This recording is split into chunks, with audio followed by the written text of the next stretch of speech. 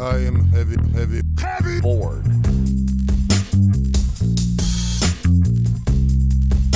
I may say that the male is entirely hostile. No! Inner resources. life, friends, is boring. We must not say so. I'm Andrew Witzmat, and this is Heavy Board, and we're recording this on May 9th, 2023. The first book I ever read by Cormac McCarthy was The Road, his post-apocalyptic novel about a boy and his father surviving in the aftermath of a world-ending event. I devoured it in 2 days. It had come out when I was finishing up high school, and my parents had picked up a copy. It was on every book list that year in 2006, 2007. I couldn't help but love it. His style, his harrowing prose that somehow always manages to have a very simple elegance to it. It stands out, listeners. And I will go as far as to say, Cormac McCarthy is a writer that you can recognize from the style alone. If a random excerpt of any one of his books was placed before you, you'd be able to know it was him. Point to it and say, that's Cormac McCarthy. And that's a serious mark, listeners. That's a statement on American literature. A force. And as many listeners will already know, and probably agree with, McCarthy is an American literary icon. An icon. Make no mistake about it. A writer that even Harold Bloom said was worthy of the canonized greats. And he is, listeners. He most definitely is. What McCarthy has done for the elevation of the Western in American literature cannot be overstated. He is the bar. If you are attempting to write even a vaguely Western-style novel, you are competing with Cormac McCarthy. And if I haven't been clear already, let me make it perfectly clear. Yes, he is a living master of the craft, listeners. Pick up any book by him and enjoy yourselves for a few days. Even his lesser works. You won't be disappointed. But this brings us to today's episode. The Cormac McCarthy novel that we came here to discuss. The Crossing. The second book in his now infamous Border trilogy is the topic of today's podcast. And I'm glad that I was finally able to read a book that I want to endlessly praise. And of course, criticize just a little. I have a fat paperback edition of the Border trilogy, all 3 novels in one, All the Pretty Horses, The Crossing, and Cities of the Plain, which, of course, will be linked in the description of this episode, listeners. I've said before on the podcast that I love a big fat book with multiple novels in it, and this one is no different. A good way to be able to read the entire trilogy at once. And there's actually a funny story about this particular book. I first picked up a cheap copy of this exact book, the Border trilogy, with all 3 novels in it, many years ago. About 10 years or so, I believe. And I brought it with me on a flight from Houston to Baltimore. I like to bring multiple books with me on longer flights, as a 200-page novel can easily be read in a 4-hour flight or so. And I like to have options, listeners. My wife was with me, though I don't think we were even engaged at the time, and I was in the middle of All the Pretty Horses, the first novel in this Border trilogy.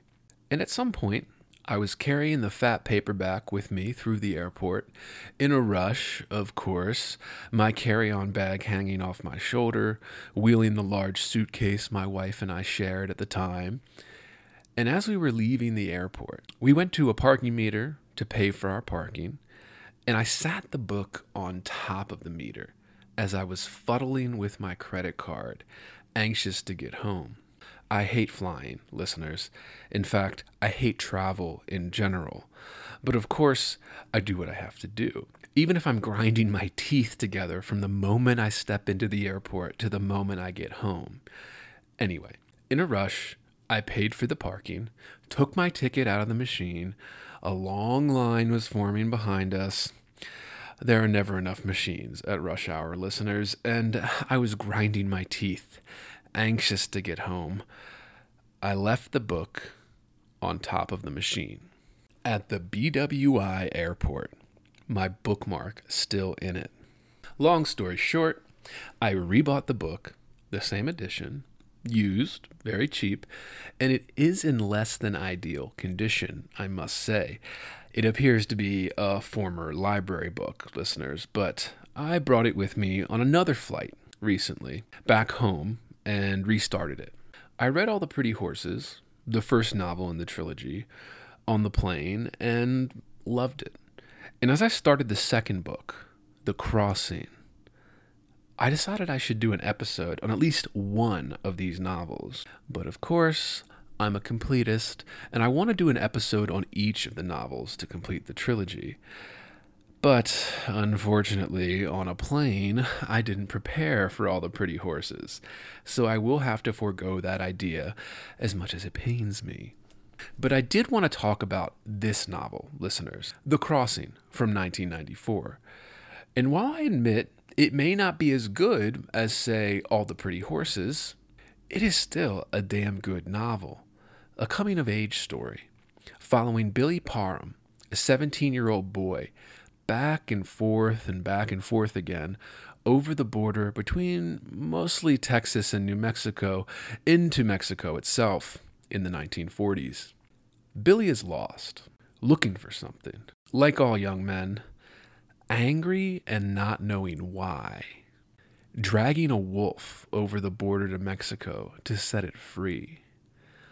Not exactly sure himself why he's doing it, while growing to love the animal in a way, and the animal loving him back. And that's something brilliant about McCarthy's writing.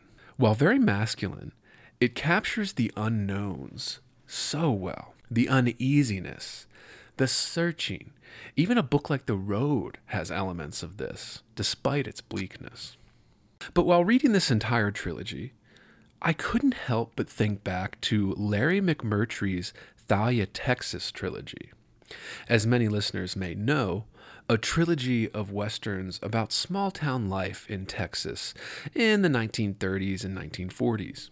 The most famous of that trio of novels in that bunch being The Last Picture Show, the third and final novel in Larry McMurtry's Thalia, Texas trilogy. But my personal favorite of that trio, as a side note, is the second novel in the series, Leaving Cheyenne, a heart-wrenching little novel about three friends.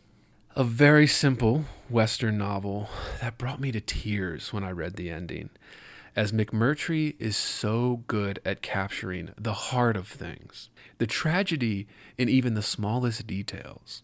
But more importantly, the way he captures the simple-minded folk of a rural world, characters that can't even begin to contemplate large philosophical musings that are always present in literary novels. And I admit, listeners, there is something about a small-town life, a rural life, that automatically creates fascination. Perhaps it's in the romantic nature of it. Tight-knit small communities where everyone knows everyone, and that leads to small happenings setting the towns ablaze somehow, in gossip of some sort or the other. Or maybe it's just a good vehicle to drive drama. Technique. Whatever the device, McCarthy manages to capture the same thing in all of his characters. In fact, I'd hold up McCarthy and McMurtry as writers who write about those specific types of rural, backwoods characters better than anyone else. Cowboys, loners, losers. Especially the way the characters have a limited self-expression to them. In McCarthy's case, it's a very matter of fact. Really, a major difference between McCarthy and McMurtry is McCarthy tends to be more sterile, cold almost, in his violence, which allows him to get away with more violence. As readers of Blood Meridian, what many call McCarthy's masterpiece, will be well aware of, where Larry McMurtry's style is more tender, heartbreaking. But it's this coldness in McCarthy's work that makes it stand out. The violence always very sterile, so matter-of-fact. This shines through in the dialogue especially, a matter of factness. Even in the scenes where Billy is being told stories with large philosophical lessons, which there are a lot of, listeners, Billy doesn't quite manage to comprehend it. All the wise old characters that are giving him wisdom, he just has simple responses, or often no response at all. Often these philosophical musings are meaning of life type philosophies, thoughts that can't be made sense of without rigorous study and academic training, or even more so, life experience, lived experience. But Billy's response, or lack of response, to these philosophical musings has a realism to it. Something that McCarthy is widely praised for, of course, but it's a marvelous blend of what I hesitate to say is simple-minded, but not stupid. The exchanges almost break your heart in the way they come off. Billy not knowing what to do, unable to grapple with the unfairness of every situation he finds himself in. Billy and Boyd, the love between brothers, the mostly unsaid things, exchanges with looks, no words, knowing one another's thoughts, the role that Billy is put in after his parents die, how little he even thinks about it, how little he even thinks at all. Simplicity. In fact, most of the complexity in the novel itself is through the prose. McCarthy's descriptions add layers to the very simple Western-style plot of a lost boy not knowing what he's looking for, but looking just the same, unable to help it. McCarthy manages to elevate this very simple story better than almost anyone, a real accomplishment in itself, listeners.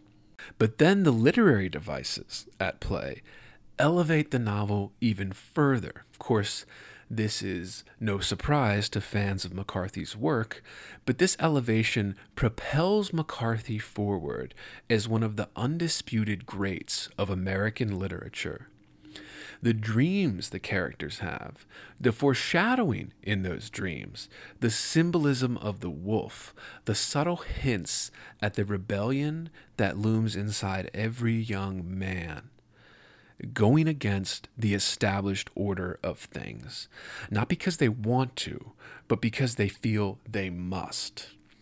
Even if it doesn't make sense to Billy at the time, even if he has no idea why he's doing it, it's the gut instinct being followed, their own guiding light, even to their own peril in many cases, leading to Boyd, Billy's younger brother, being shot.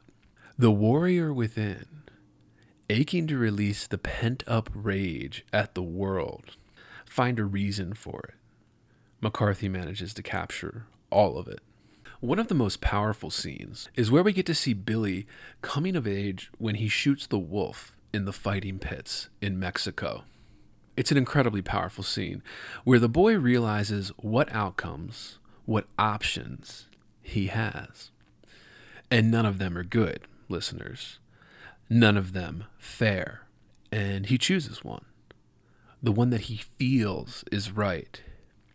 And yet, it's such a simple scene.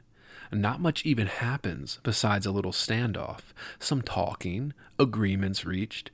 But Billy took action. And McCarthy manages to let it play out in a way that draws a reader through even horrific events with a real beauty, even if it is slightly overdone at times.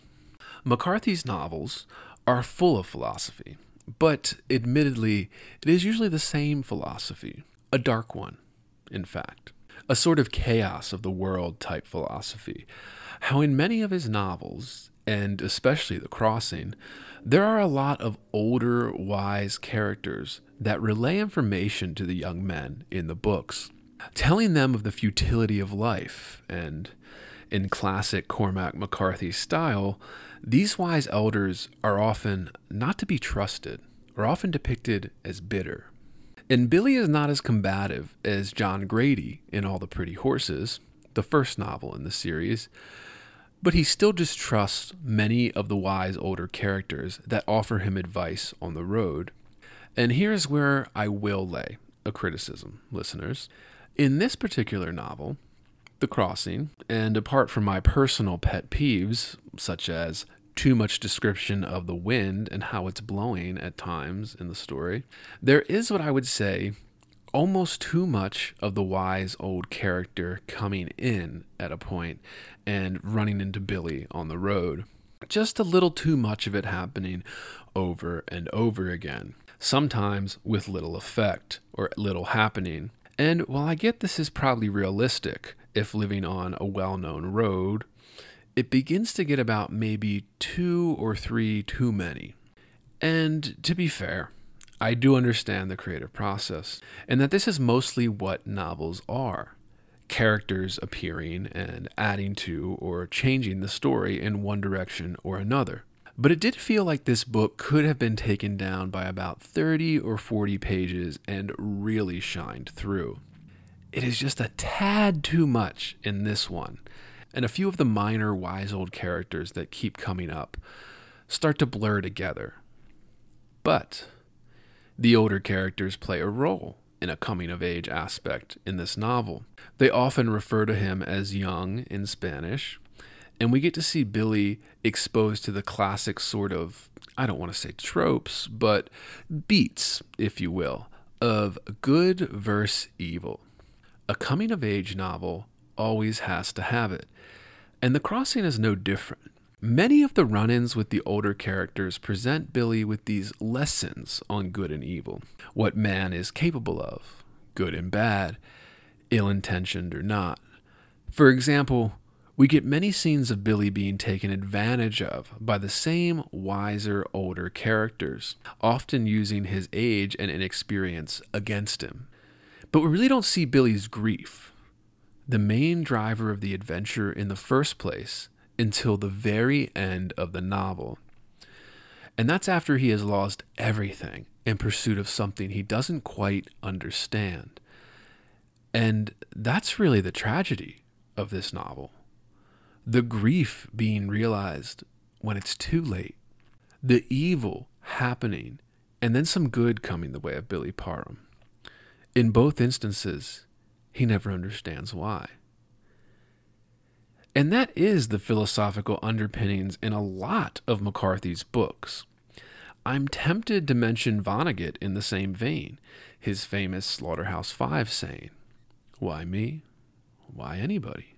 Which, of course, is intended to capture the seeming meaninglessness of it all, as if to imply a universal truth to readers, that there is no particular reason for a good thing to happen to anyone, just as there is no particular reason why a bad thing would. It swings both ways, and not always equally either. And it's this sense of unfairness that teaches us about the world. And young men, myself included, always end up fighting with everything we have against that chaos, not understanding that stupid, no good reason of happenstance, randomness, coincidence. And that's the tragedy. That Billy never really got where he was going, because no matter what direction he chose, the same things played out in the same unequal ways. A hard truth of the world, of life. And while it isn't an emotional ending necessarily, it does suit the overall novel. And admittedly, McCarthy's endings are often a little lackluster, as he doesn't always write an ending. But this one just gives us the image of grief. Billy, alone, on the same road he'd been on at least 4 times before, if not more. And he feels it. All the death, all the tragedy, all the wrongdoings, the first and only time we see him feel anything deeply is on the very last page. Talk about command of the literary craft, listeners. To hold all that in until the last page. As I said, McCarthy is the bar, listeners. But that moment of growing up, of knowing exactly why one feels anything at all, and knowing there isn't anything that can be done about it necessarily, how acceptance is actually quite hard to come by, and the irony being so much of growing up seems to be just accepting obstacles, the randomness, the chaos, the no good reasons for anything. And that's what McCarthy gives us here, a beautiful little glimpse of it in this second novel in the Border trilogy. A tragedy stifled under the weight of the character being too young and too inexperienced to fully understand, until he does. Heavy Board. All right, welcome to another edition of Heavy Board. And today we're discussing Cormac McCarthy's The Crossing, which I believe was published in 1994 originally. And as I mentioned already in the monologue, listeners, that I have the Border trilogy where it's all three novels in one. And I think that omnibus edition was published in 2002 originally by Picador, an imprint of Pan Macmillan. Interesting. The Crossing is perhaps the longest novel in this collection of novels, three novels. I'm looking at it right now in like this kind of very beat up old library book version that I bought on Amazon for very cheap.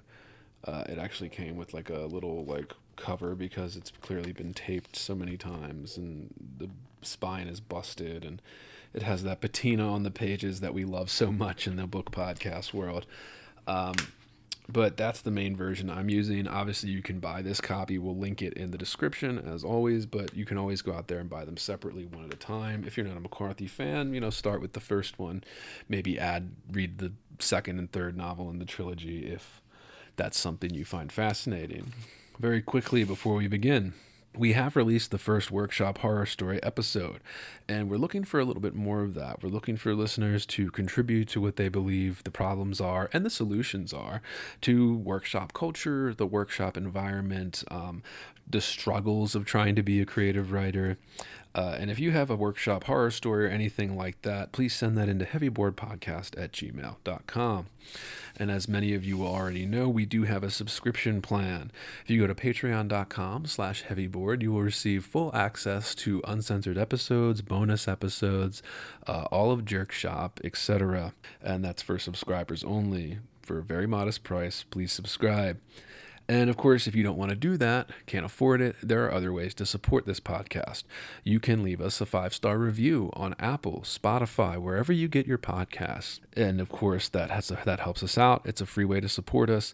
You can also check out our YouTube channels. @HeavyBoard and @HeavyBoardClips on YouTube are our main channel and our Clips channel, where all free episodes and clips are up there for listeners. Give those a like, give those a subscribe, give those a share with your friends and family. It's a free way to support us, and it helps our podcast out. So that's it. That is our housekeeping.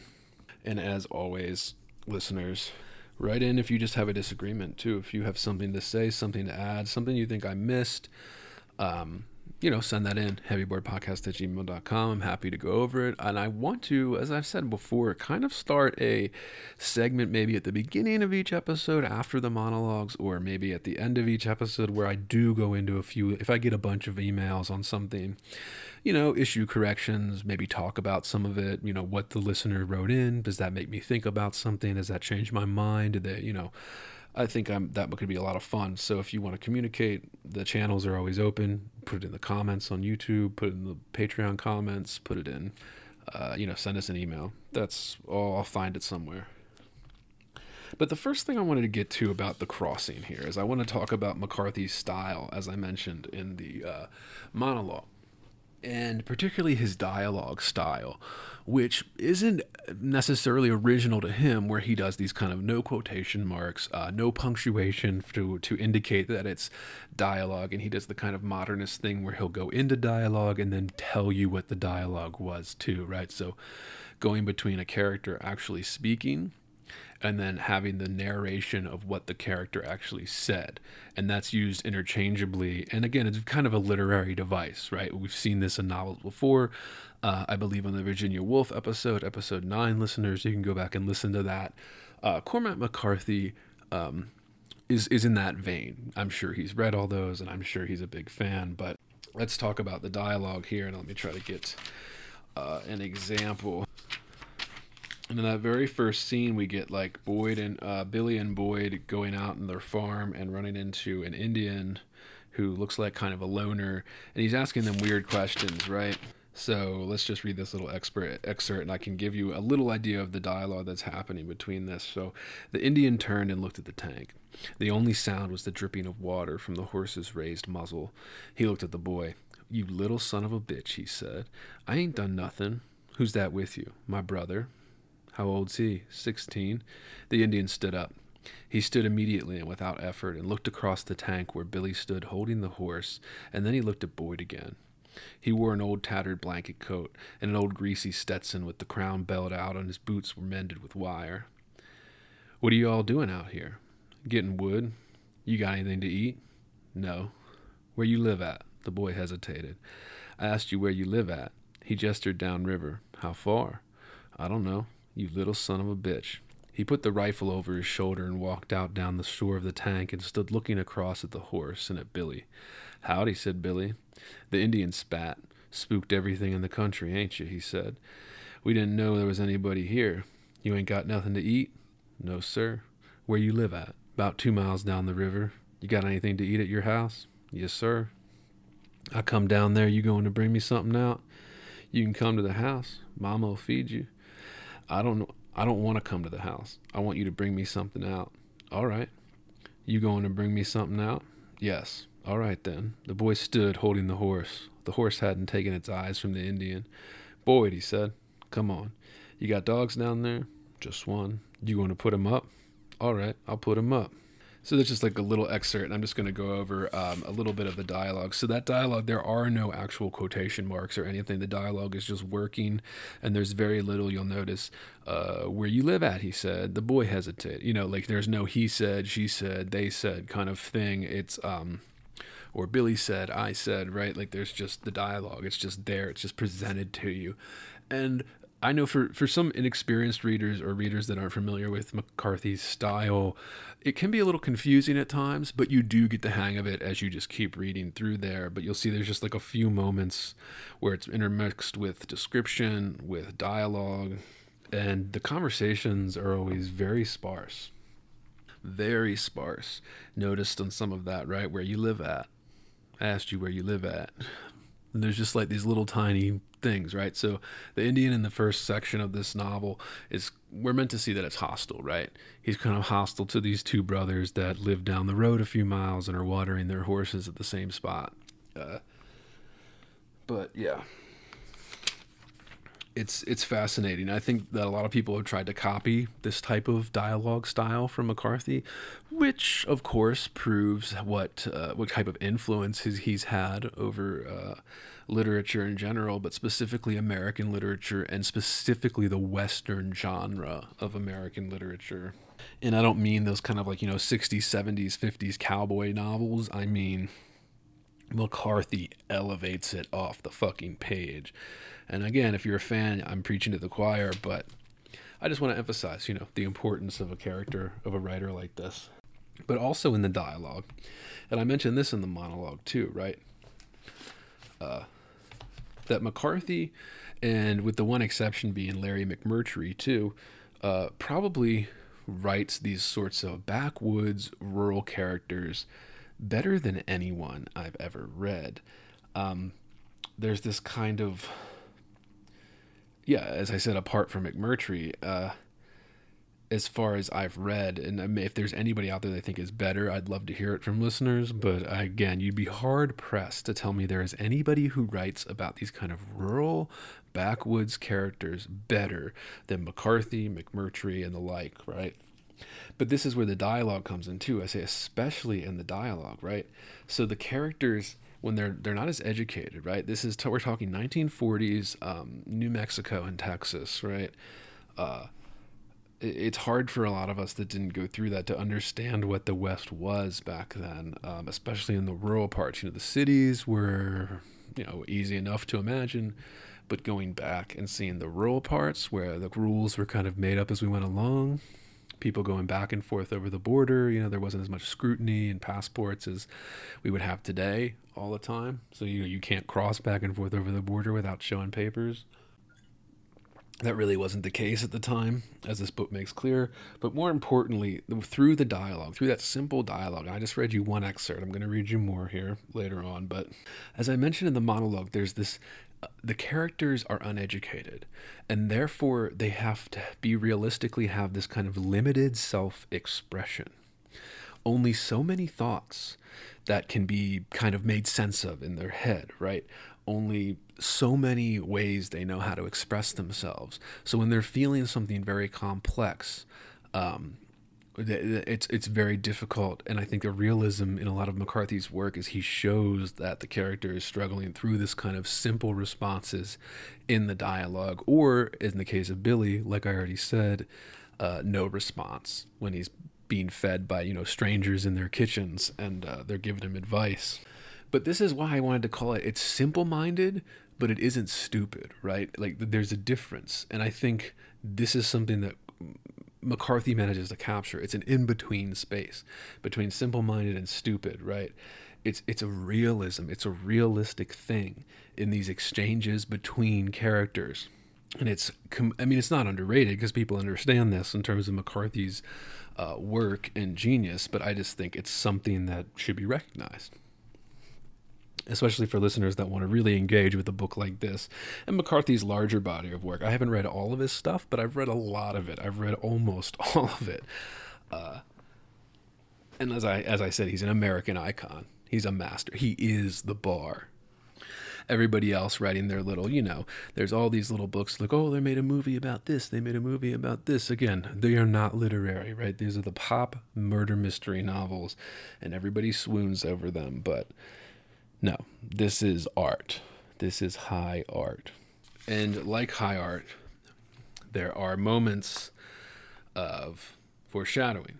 So page 342 in my version, because this is the big fat collected of all the novels, but it's only about, 40 pages into the novel here, we get our first sense of the dreams and the role that they will play in this novel. And I want to be clear about that too, that the dreams play a role in this novel with foreshadowing.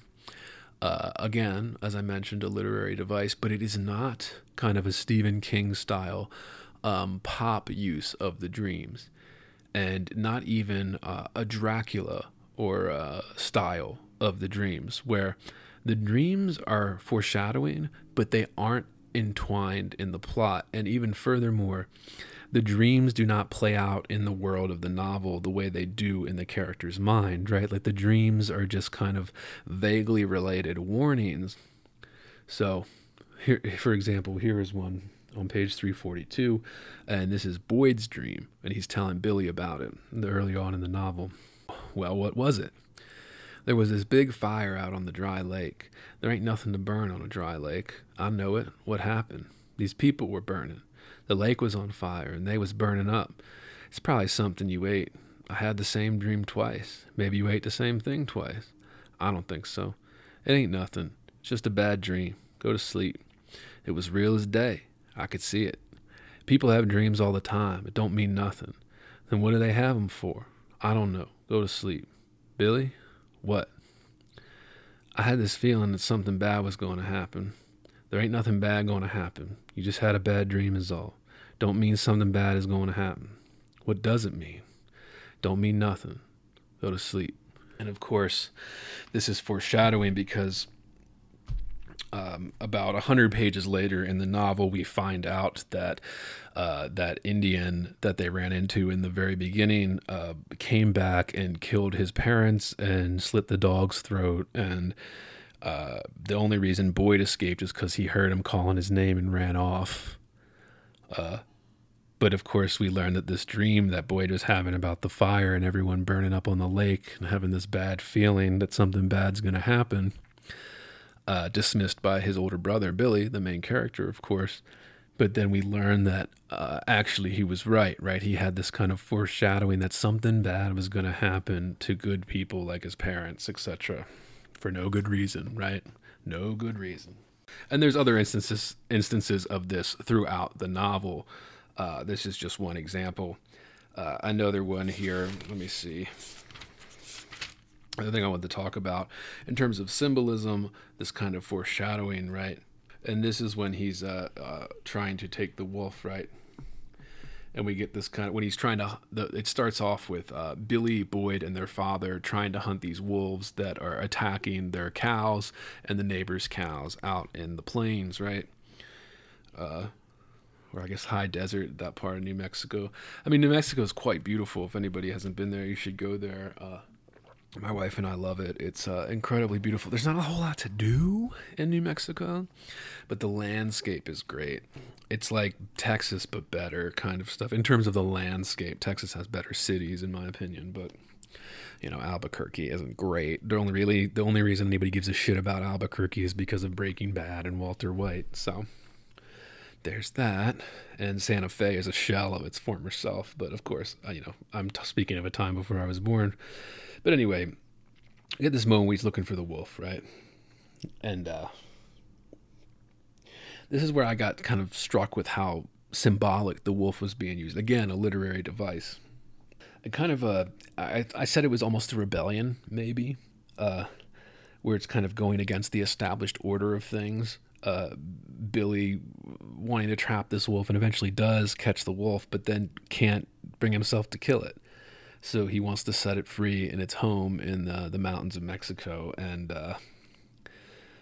it's a kind of a coming of age aspect to it here. But all right. So he's talking, and there's a lot of this book that's in Spanish. So brush up on your Spanish, listeners.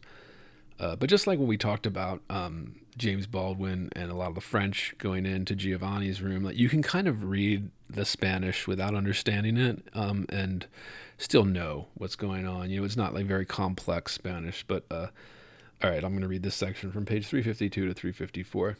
The boy didn't know if he understood or not. The old man went on to say that the hunter was a different thing than men supposed. He said that men believe the blood of the slain to be of no consequence, but that the wolf knows better. He said that the wolf is a being of great order, and that it knows what men do not, that there is no order in the world save that which death has put there. Finally, he said that if men drink the blood of God, yet they do not understand the seriousness of what they do. He said that men wish to be serious, but they do not understand how to be so. Between their acts and their ceremonies lies the world, and in this world the storms blow, and the trees twist in the wind, and all the animals that God has made go to and fro, yet this world men do not see. They see the acts of their own hands, or they see that which they name and call out to one another, but the world between is invisible to them. You want to catch this wolf, the old man said. Maybe you want the skin so you can get some money. Maybe you can buy some boots or something like that. You can do that.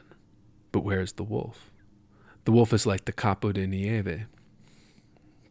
Snowflake. You catch the snowflake, but when you look in your hand, you don't have it no more. Maybe you see this dechado, but before you can see it, it is gone. If you want to see it, you have to see it on its own ground. If you catch it, you lose it. And where it goes, there is no coming back from. Not even God can bring it back. And again, you see this kind of dialogue where he's telling us what the person said, but not actually putting it in dialogue. And this is actually in paragraph form, so it isn't even like single lines of dialogue back and forth. But this was a passage where it really stood out to me that like the importance of the wolf, right? Said that the wolf is a being of great order and that it knows what men do not, that there is no order in the world save that which death has put there. And again, getting back to those philosophies I mentioned in the monologue, and I think this passage is the first mention of it explicitly, and the themes we're supposed to take away from it, this kind of young man's rebellion against the established order, even if they don't know necessarily why they're attempting this. And I think somebody like McCarthy and other masculine, very masculine writers like this capture it beautifully, despite people shitting on them for it. All right, let's move on. I don't have so many pages, but I don't have so many pages of notes, but I do have enough that it's like, oh fuck, how do I keep talking about it? It's because this novel is so rich. I can talk about it for hours. So let's move ahead a little bit here. Page 431 in my version. And there's this little bit, and this is the really important scene that I mentioned of the coming of age, right? Where he's been over the border, he's got this wolf with him. The wolf is a wild animal, right? It's not quite behaving, etc. And he gets into some trouble. And the wolf is taken from him by the authorities in Mexico. And he follows them, being like, I want the wolf back. And of course, he learns that they're putting the wolf in a fighting pit. They're chaining the wolf up, putting it in a fighting pit, and having it fight dogs. And, the boy, there's nothing he can do because he goes in and at first tries to take the wolf off the chain that they have the wolf chained to, and then they all draw guns on him, right? This young 17-year-old boy in the middle of this, knowing that what they're doing is wrong, but there's nothing he can do. And then eventually, when he has to realize that he has to kill the wolf himself, almost a mercy killing, right? He does have to kill this wolf that he didn't want to kill. He wanted to set it free, and look what he did to it instead. It was his fault, not really his fault, but his actions led up to it, right? That this wolf was captured and forced to kind of be this kind of fighting pit dog. But I just want to read the one. It's a very short paragraph. In a lot of McCarthy's stuff, there's a very short paragraph that packs a huge punch. So here's the one with McCarthy, with the killing the wolf, page 431. He stepped over the parapet and walked toward the wolf, and levered a shell into the chamber of the rifle, and halted 10 feet from her, and raised the rifle to his shoulder, and took aim at the bloodied head and fired. And that's like one paragraph, one sentence. And then, of course, that ends the dog fighting, and he gets out of there. There's a little bit of confusion, but it was kind of the end of the fight, and they kind of just let him go because he's young. But yeah, I just thought this was incredibly powerful, of the bond between the boy and the wolf that we see in the first 100 pages, and then the boy being forced to kill what he loves to help it, to save it from this torture. A very powerful image. Very, there's a beauty to it, but it's very harrowing. And if you see the way I read this too, it was so matter of fact that the violence sometimes almost goes unnoticed. And I noticed this when I first time I read Blood Meridian. Maybe I'll do an episode on that too. Listeners, let me know if you'd be interested in me doing a Blood Meridian episode. I'll try to space it out since I'm doing all these McCarthy book right now. But the first time I read that, I remember thinking some of the violence went over my head first read, because it's just so matter of fact and sterile that you don't even realize how horrific a lot of the violence is until you read it a few times. You're like, oh, wait a minute. You think about it, reflect, as novels often force us to do. Let's move on into the second section. And on page 450, 451, we get another kind of wise old character who is kind of a caretaker of a collapsed church in kind of an abandoned part of the rural Mexico. And this wide older character kind of gives Billy this kind of coming age kind of advice about running away. And another big theme in this, the kind of conflict between freedom and responsibility, right? The paradox of freedom, stories and their meanings. And there's just a huge kind of, let me read the whole thing, or just an excerpt here. Again, excuse my bad Spanish. The man gestured with a small toss of one hand. I came here as a heretic fleeing a prior life. I was running away. You come here to hide out? I came because of the devastation. Sir? The devastation from the terremoto. Yes, sir. I was seeking evidence for the hand of God in the world. I had come to believe that hand a wrathful one, and I thought that men had not inquired sufficiently into miracles of destruction, into disasters of a certain magnitude. I thought there might be evidence that had been overlooked.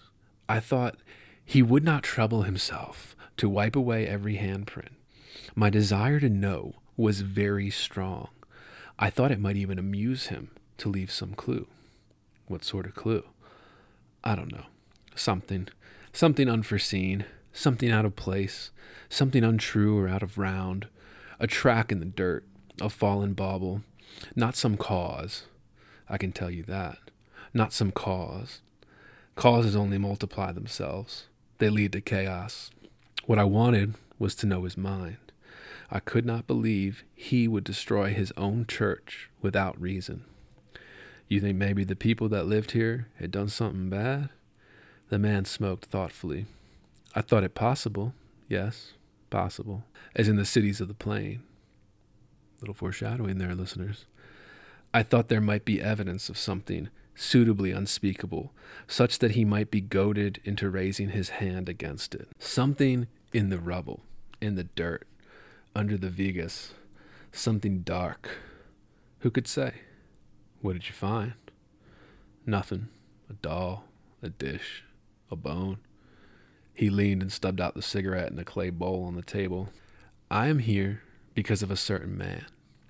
I came to retrace his steps, perhaps to see if there were not some alternate course. What was here to be found was not a thing. Things separate from their stories. Things separate from their stories have no meaning. They are only shapes, of a certain size and color, a certain weight. When their meaning has become lost to us, they no longer have even a name. The story, on the other hand, can never be lost from its place in the world, for it is that place. And that is what was to be found here, the corrido, the tale. And like all corridos, it ultimately told one story only, for there is only one to tell. The cat shifted and stirred. The fire creaked in the stove. Outside in the abandoned village, the profoundest silence. What is the story? The boy said. In the town of Caborca, on the Alta River, there was a man who lived there who was an old man.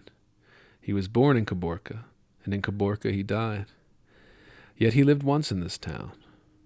And it goes on from there, but you get this kind of idea of the idea, right? This kind of conflicting advice being given about running away, about how stories and their meanings and the kind of stories, the places, how the stories outlive the places, even when they're dead, right? We have this decayed church in the scenes before this where Billy's kind of wandering around and finds this decayed church and this kind of caretaker who I believe is blind, or that may be another wise old character that comes in and is like blind and is giving him like I said, there's a little too many of the wise old characters here, and it's noticeable that this is the longest book in the trilogy. You could have easily cut out a few pages here to make it not, but at least that's my opinion. Listeners, chime in, let me know what you think. Billy's parents dying is a super tragedy. I will avoid that. Actually, let me read a little bit because it just shows us a little something about this tragedy and just kind of how matter-of-fact it is. So this is after Billy comes home after being down in Mexico, and he sees that his entire family was murdered. And besides his brother, the dog's throat was cut. The sheriff looked up from his desk. He pursed his thin lips. "My name's Billy Parham," the boy said. "I know who you are. Come on in. Sit down." He sat in a chair opposite the sheriff's desk and put his hat on his knee. "Where have you been, son?" "Mexico." "Mexico?" "Yes, sir." "What caused you to run off?" "I didn't run off." "Were you having trouble at home?" "No, sir. Pop never allowed it." The sheriff leaned back in his chair. He tapped his lower lip with his forefinger and contemplated the ragged figure before him, pale with road dust, thin to emaciation, a rope holding up his trousers. "What were you doing in Mexico?" "I don't know. I just went down there." "You just got a wild hair up your ass and there wasn't nothing else to do but for you to go off to Mexico? Is that what you're telling me?" "Yes, sir. I reckon." The sheriff reached and pushed a stapled set of papers from the edge of the desk and squared them with his thumb. He looked at the boy. What do you know about this business, son? I don't know nothing about it. I come here to ask you. The sheriff sat watching him. All right, he said. That's your story. You'll be held to it. It ain't a story. All right. We took trackers down there. There was 6 horses left out of there. Mr. Sanders says he thinks that's all the horses there was on the place. Is that right? Yes, sir. There was 7 counting mine. J. Tom and his boys said that there was 2 of them and that they left out with the horses about 2 hours before daylight. They could tell that? They could tell that. They showed up down there on foot? Yes. What does Boyd say? Boyd don't say nothing. He run off and hid. He laid out in the cold all night and walked up to Sanders the next day, and they couldn't get no sense out of him. Miller had to get in the truck and drive down there and find that mess. They'd been shot with a shotgun. Billy looked past the sheriff and out to the street. He tried to swallow, but he couldn't. The sheriff watched him. First thing they done was they caught the dog and cut its throat. Then they sat and waited to see would anybody come out. They waited there long enough that one of them went to take a leak. They waited to see that everybody was asleep again before the dog quit barking and all. Were they Mexicans? They was Indians. Or J. Tom says they was Indians. I reckon he would know. The dog never died. What? I said the dog never died. Boyd's got it. It's mute as a stone. The boy sat looking at the grease-stained hat cocked on his knee. What kind of guns did they get? The sheriff said. There wasn't any to get. The only gun on the place was a 44-40 carbine, and I had that with me. Wasn't much use to him, was it?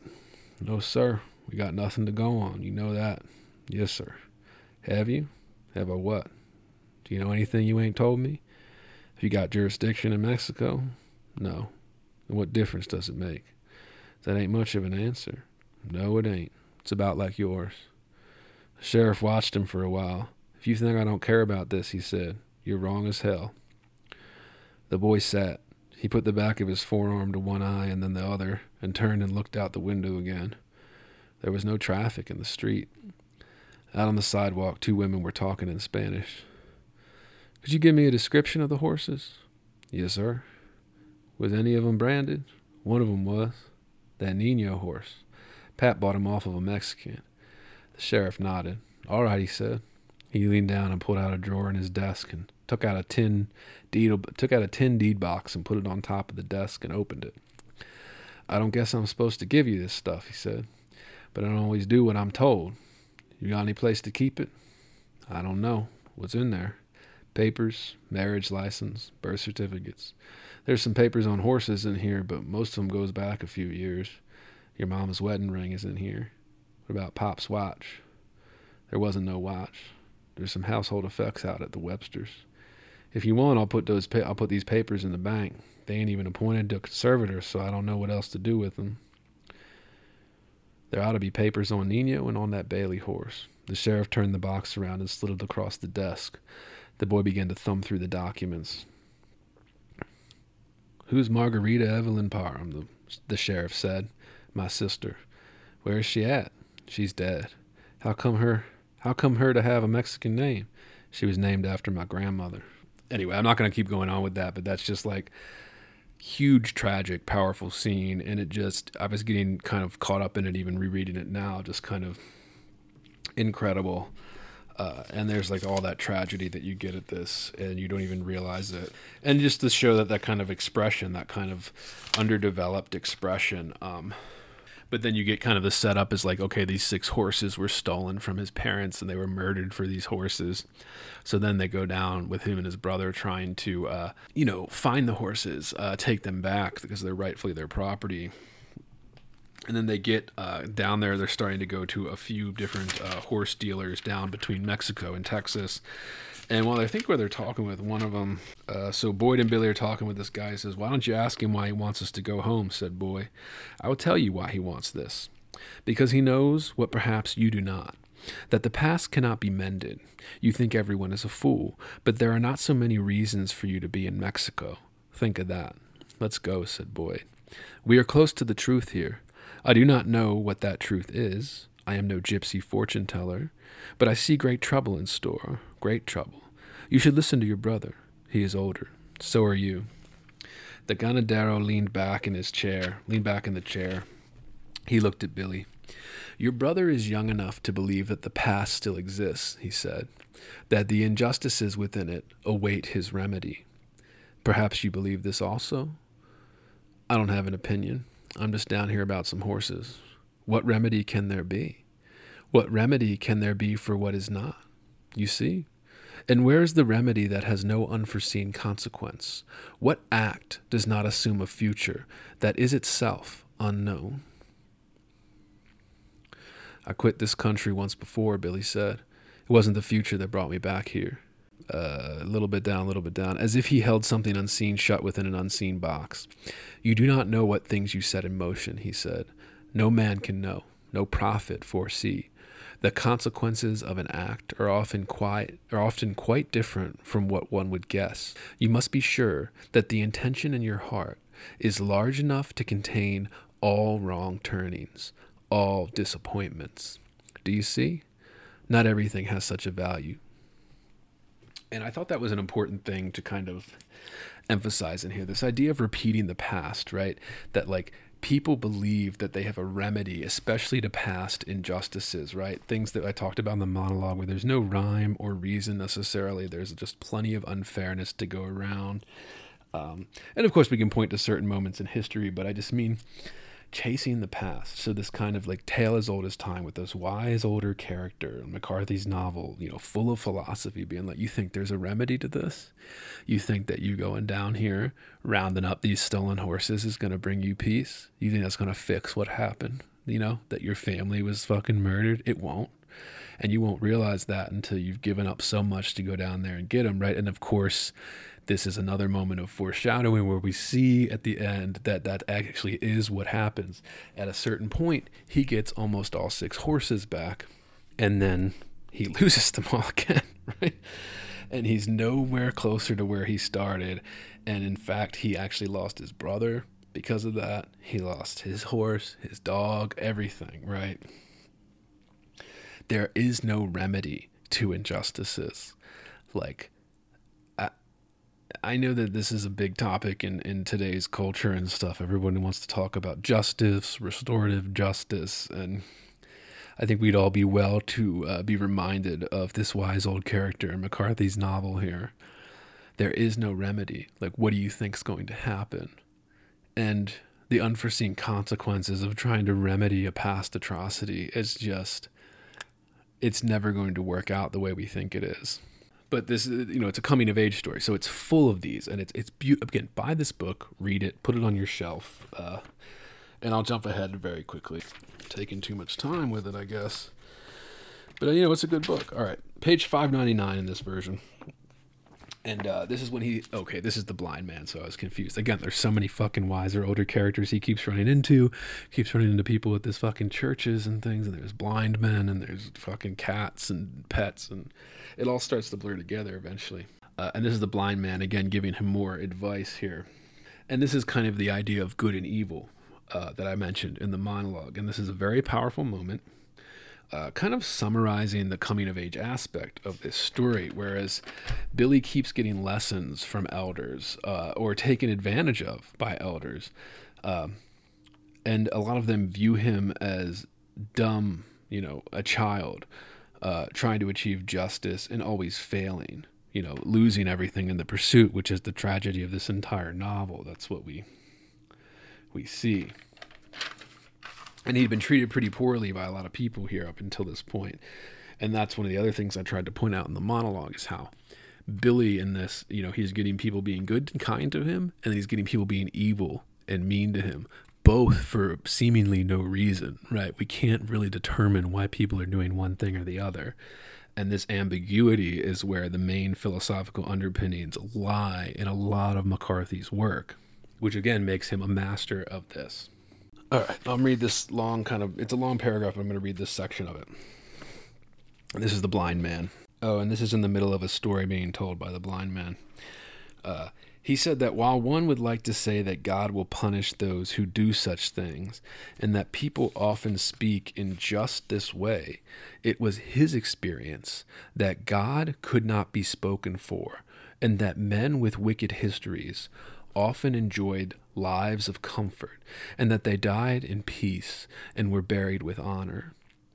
He said that it was a mistake to expect too much of justice in this world. He said that the notion that evil is seldom rewarded was greatly overspoken, for if there were no advantage to it, then men would shun it, and how could virtue then be attached to its repudiation? It was the nature of his profession that his experience with death should be greater than for most, and he said that while it was true that time heals bereavement, it does so only at the cost of the slow extinction of those loved ones from the heart's memory, which is the sole place of their abode, then or now. Faces fade, voices dim, seize them back, speak with them, call their names. Do this, and do not let sorrow die, for it is the sweetening of every gift. But I thought that was really important in terms of these kind of, we like to pretend that we know who the evil people are and who the good people are, and then what motivates them. You see this a lot, particularly in culture now, right? There is a good versus evil mentality to everything, and it's usually political. Listeners, again, everybody wants to talk about how I'm not seeing the bigger picture, or I am partisan or something. It's not. Like, I'm seeing what's happening, and there is a religious-like emphasis on good versus evil, and it's hurting people. But it's interesting that right after we get kind of this scene where we kind of get the foreshadowing of Billy losing everything in pursuit, and we get a couple moments of foreshadowing in that with older characters. Right after we see this kind of horrible thing, and then Boyd gets shot right after this. It's interesting, and it's very McCarthy-like too. Right after we see Boyd getting shot and all this miserable stuff happening, their horses getting taken again, we get the scene of the doctor doing good for free. Again, no particular reason, right? And Billy tries to pay him. Billy rides out to get the doctor to save his brother's life.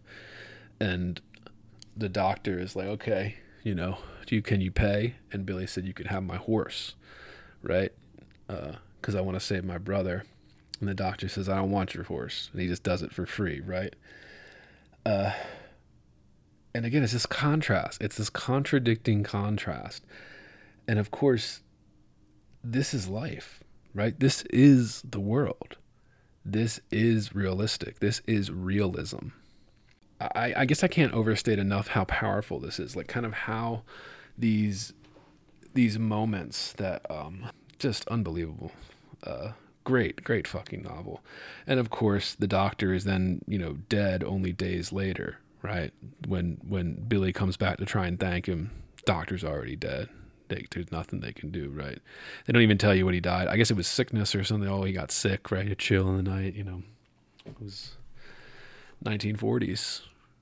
I mean, I'm feeling it again, just reading sections of it, how powerful McCarthy's prose is, particularly the kind of dialogue between characters and the dynamic of a young boy coming of age and the older, wiser, kind of archetypical character.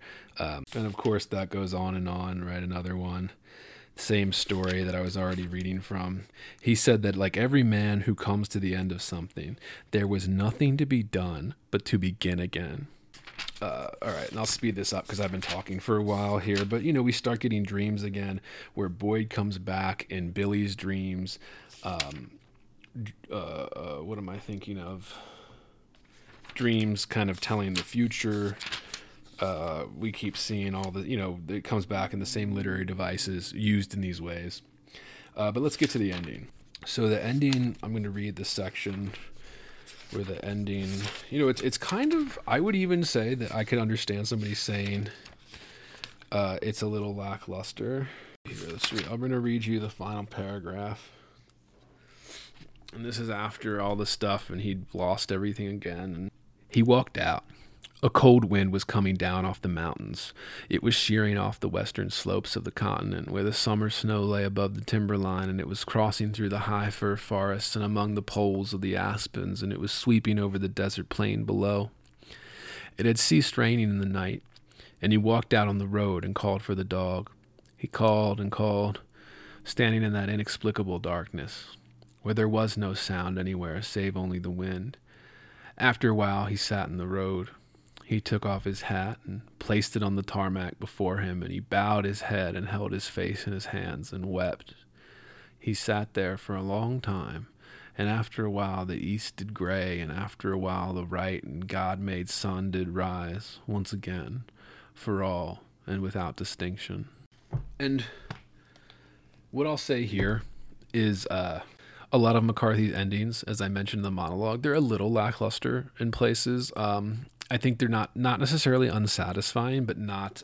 I guess what I'm trying to say is the problem is that most McCarthy books have no endings, which can be an advantage. That's not necessarily a bad thing, right? I like a lot of books and stories that just end, right?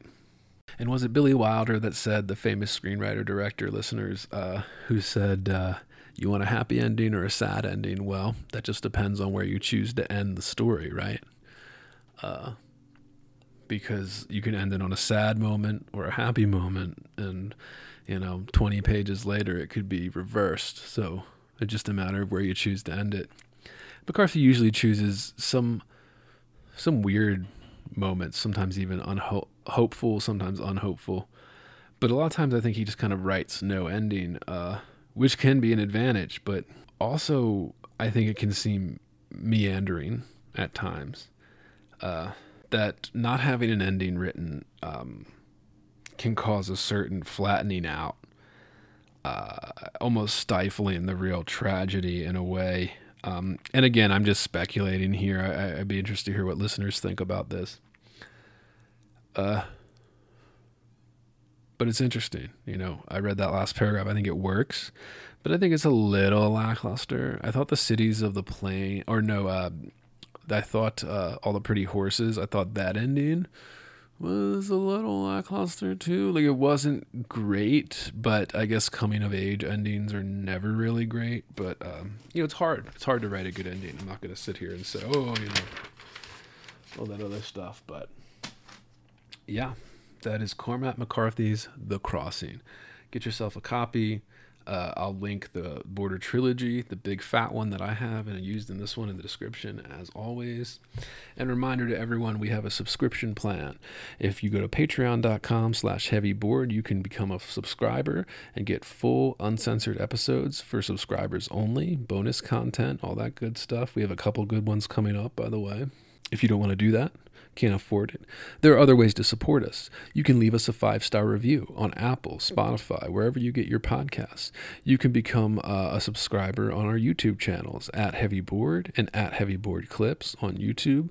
Subscribe, like, share with your friends and family. That helps us out, helps us grow. It's free. And of course, a final announcement. I'm still looking for workshop horror stories or workshop stories and thoughts in general. If you have one of those, send that to heavyboardpodcast@gmail.com. And we actually have a few guests lined up for that. So that's going to be a lot of fun once we start having guests come in for that. So you got something to say, something to add, you want your story told, you want something to laugh, discuss it, whatever it is, you send that in, heavyboardpodcast@gmail.com. And of course, everything's linked in the descriptions. So this has been Heavy Board. See ya.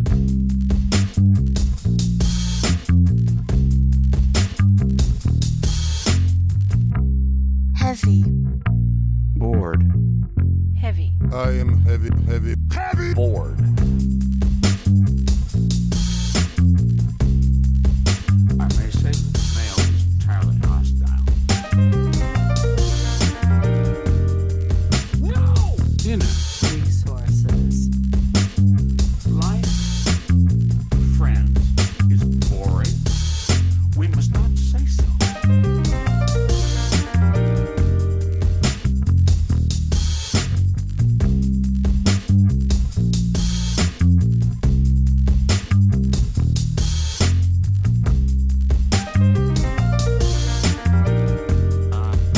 Are you radioactive now?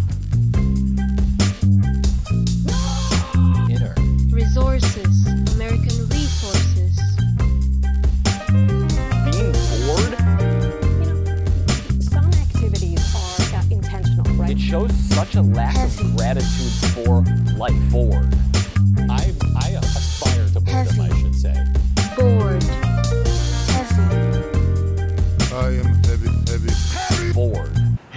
night sweats and the day sweats, pal? Pal, I do.